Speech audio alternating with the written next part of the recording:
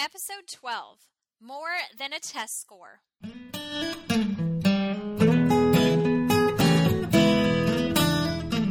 Educators, is your passion tank running on empty? Look no further. Gretchen of Always a Lesson has a double dose of just what you need. Come fill yourself up with an empowering educators podcast to start your day feeling empowered.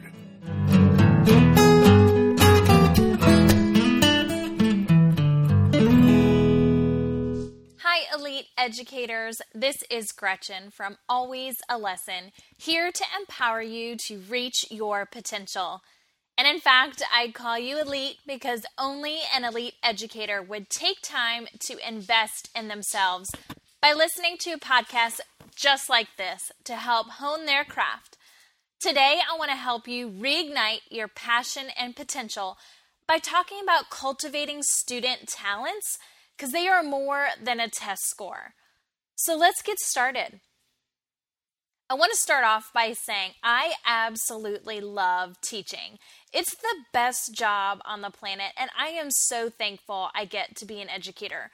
No other job is as fun and rewarding as this one. And impacting a person's life is a crucial, time-sensitive responsibility, but that's exactly what makes me want to get up in the morning and go out fighting the great fight. And with that said, my heart becomes heavy over the years as I was being required to spend a significant amount of my teaching time helping students acquire test-taking skills. I became frustrated that my creativity and my excitement for teaching students was put on hold as I passed out bubble sheets and we practiced coding our answers. I thought it might just be a phase. I thought it might be a specific leader or school's initiative. But it turns out our current educational system is hyper-focused on data in order to track student growth and efforts to strategize how to gain momentum in racing to the top in this global education statistic measure. Well, I did what I was supposed to. I became a top-notch teacher with great test scores. And most people would be proud of that accomplishment and maybe even add it to their resume. Not me. I hope no one asks me what my students' test scores were, how much growth they had shown on a recent exam, or even my personal value-added score. These answers would just get me hired for a job I don't want to do anymore. None of this makes me an exceptional educator. None of this makes my students exceptional scholars. But I'm not going to spend any more of this episode ranting about my hate for this testing frenzy that took over our educational system and killed teachers' enthusiasm, especially mine. But I want to empower you educators to look past the test score and see students for the potential and the talent that lies within them. That is your job. You have to cultivate these inner characteristics and provide ample opportunities for students to strengthen these given talents so that when they are released out into the world, they can use these gifts to help others. That is really what matters. My favorite part of being a teacher is building relationships with students. You find out how funny, creative, intelligent, quirky, artistic, and dramatic that they can be. I once planned to write a book about all the funny things kiddos say. Instead, I just included it in a chapter in my last book, Elementary Education 101, What They Didn't Teach You in College. But I also created a blog series called Students Say the Darndest Things. So go check that out on alwaysalesson.com when you need a good laugh. My students taught me so much about love and life. I became patient, understanding, compassionate. These were not taught to me when I was learning to be a teacher, but they are the life lessons that made me a better teacher. A principal I had once had delivered to me a comment I won't ever forget, mainly because I've been denying its truth for so long. She told me, "You expect all your students to act in a certain way, and when they don't, you get frustrated." And I thought that I knew what was best and that I was creating responsible and articulate students. My good intentions were boxing in students to a mold that they weren't designed to be in. I feel stifled by testing. Well, I'm sure my students felt stifled by my limited perspective on how to aid in students' personal and academic growth. I am not proud about what I did those first few years with rigid procedures and behavior requirements, but I didn't realize that I was hurting students more than helping, or obviously I would have never done that. I wanted to give students all the tools to be successful, and that meant acting like a robot in my classroom, like gather the materials like this, line up like this, respond like this. I must have been channeling an inner drill sergeant.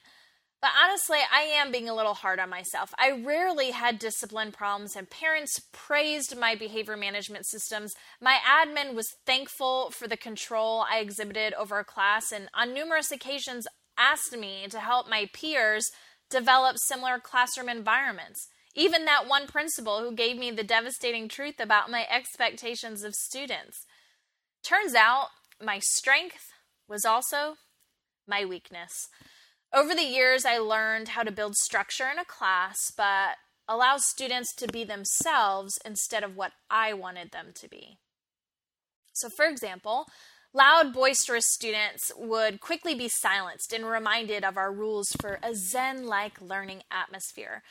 But I realized that these charismatic students are great for motivating people and bringing everyone together for a common goal. This was a talent that I was stifling, and instead, I needed to provide opportunities to give this talent purpose so students could strengthen this gift. So these students were my door greeters. Every time a guest entered, they opened the door and gave a warm, "Welcome, can I show you around?" And the rest of us went on learning while these charismatic students entertained and educated the visitor on what was happening in our classroom. And I realized, wow, these kids are sometimes kind of loud, but it's because they have a desire to entertain. And when I give them a job to be an entertainer, they stop being loud in the wrong ways and start being loud in the right ways. Major aha moment. I then looked at the other so-called talents in my students that I hadn't cultivated yet. Really, what I said to myself was, what other annoying habits do these kids have that I can repurpose for good? I know not something you'd expect to hear a teacher say, but I'm being honest, that's what I was thinking. The next biggest distraction I had was talkers. OMG, kids love to talk. And I really should put myself in this mix because every report card I got as a child said something about my talking. I even had to be taken out in the hall as a child to be reprimanded for my side chatter. It was embarrassing at the time, but I grew that talent and made it my life's work. I talk for a living.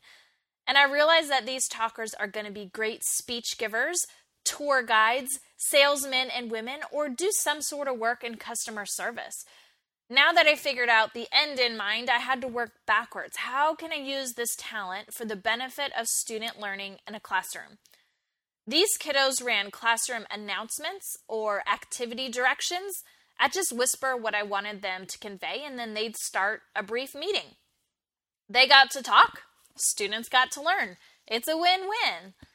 This new perspective was really working out. I desperately wanted to turn back time and redo those first few years. I wanted to apologize to those first few classes that made great armies in my classroom factory, but there's no telling what talents I forced them to lock away. I'm so sorry, kiddos. I didn't know what I didn't know. I'll share a few more examples of my repurposed talent that I learned over the years. I have to give all the credit to my kids because I only figured these out because they came into my life and taught me to think outside the box, and it really changed my whole perspective. Active kids use their energy to learn material kinesthetically. So instead of asking them, stop tapping, stop kicking, stop bouncing, stop hopping, I just incorporated that into station work, and they got to learn spelling words or fractions and other topics while moving. And in fact, the more they moved, the more points that they would acquire for that activity. So they used their energy for good and were able to be more successful in the classroom because I allowed them to just be themselves. These are going to be my athletes, my circus performers, and no need for caffeine colleagues. That's definitely not me. My silent kiddos were no longer forced to conquer their fear of public speaking. Instead, they journaled versus turning and talking, and they wrote fabulous, insightful essays instead of presenting to a group. Their intense focus and silence is going to be fuel for discovering some amazing cures and creating authentic inventions that's going to better our lives in the future. My bossy students, they were given leadership titles, and they ran the class as much as I would allow them to. They learned how to be encouraging to redirect their peers on an activity, as well as be clear when giving all instructions so that no misunderstandings occur. These are going to be future teachers and CEOs. Graffiti and artwork absolutely drove me nuts while I was teaching, mainly because I thought it was rude. But these kids paid excellent attention, and they knew every word I said. That was even more annoying. So these students ended up branding my classroom with posters and visuals. So long, those store-bought cutesy classroom decor, my kiddos took over. They were my interior decorators, designers, and architects. I'll share one more. I had a group of rappers. Yes, 8-year-old rappers, I know, super cute.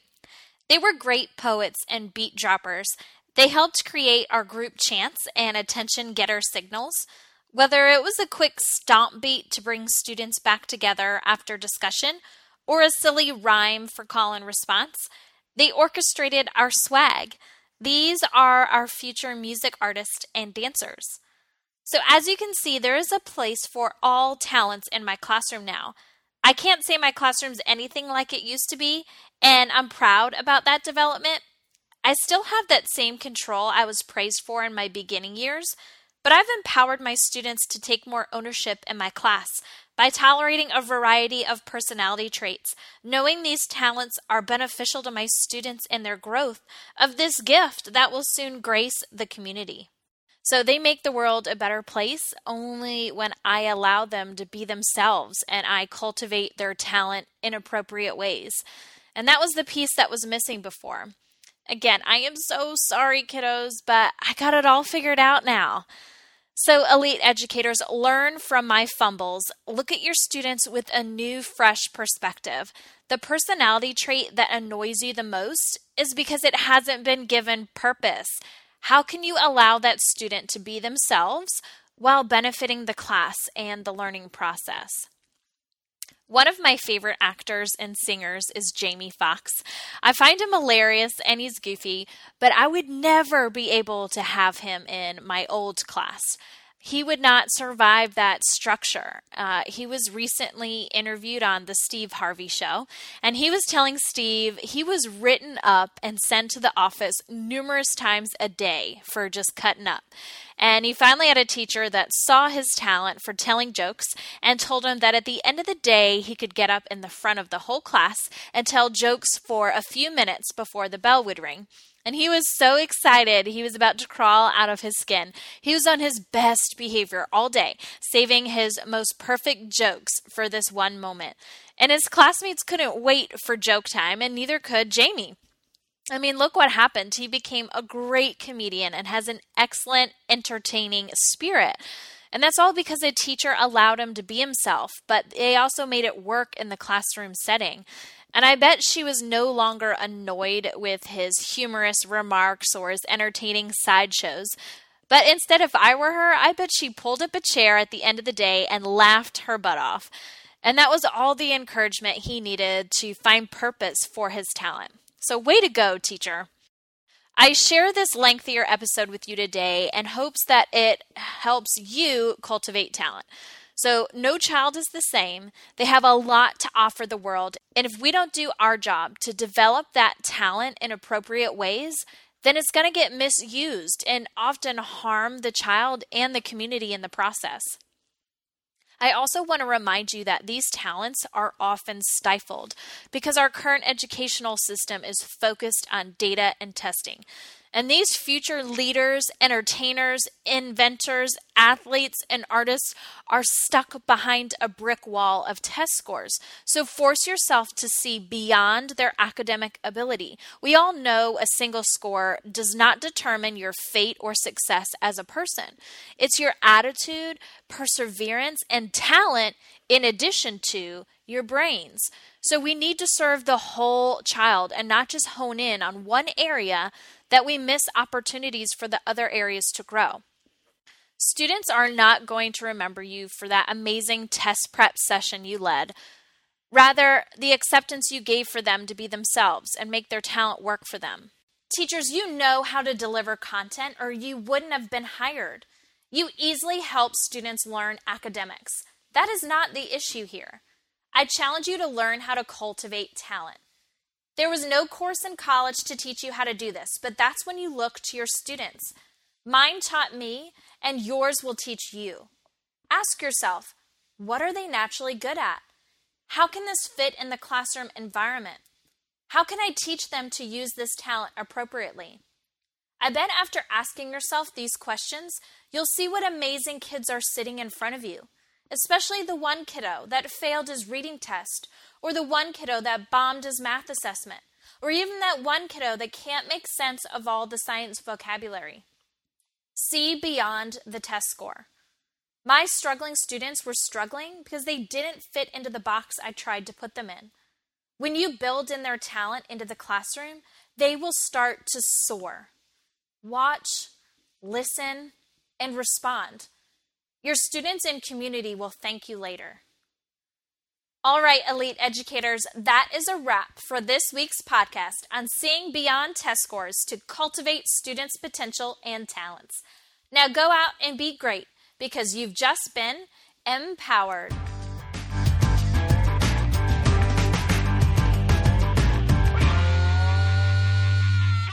Hi, elite educators. If you like what you hear, subscribe to this podcast on iTunes or Stitcher. And while you're there, leave a rating and review. Also, stay connected with Always a Lesson through social media. Like us on Facebook at Always a Lesson and follow me personally on Twitter at gschultek. That's GSCHULTEK.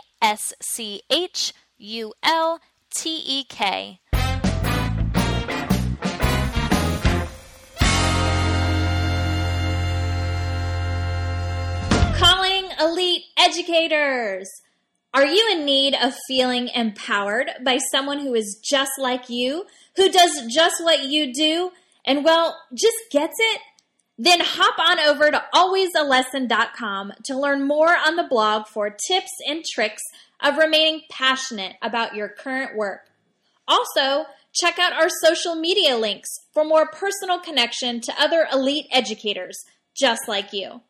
And if you're a newbie educator, grab a copy of my book, Elementary Education 101, What They Didn't Teach You in College, to ensure you beat the learning curve and end your first year ahead of the game. Alwaysalesson.com provides something for everyone. So, elite educators, stop by today and get empowered.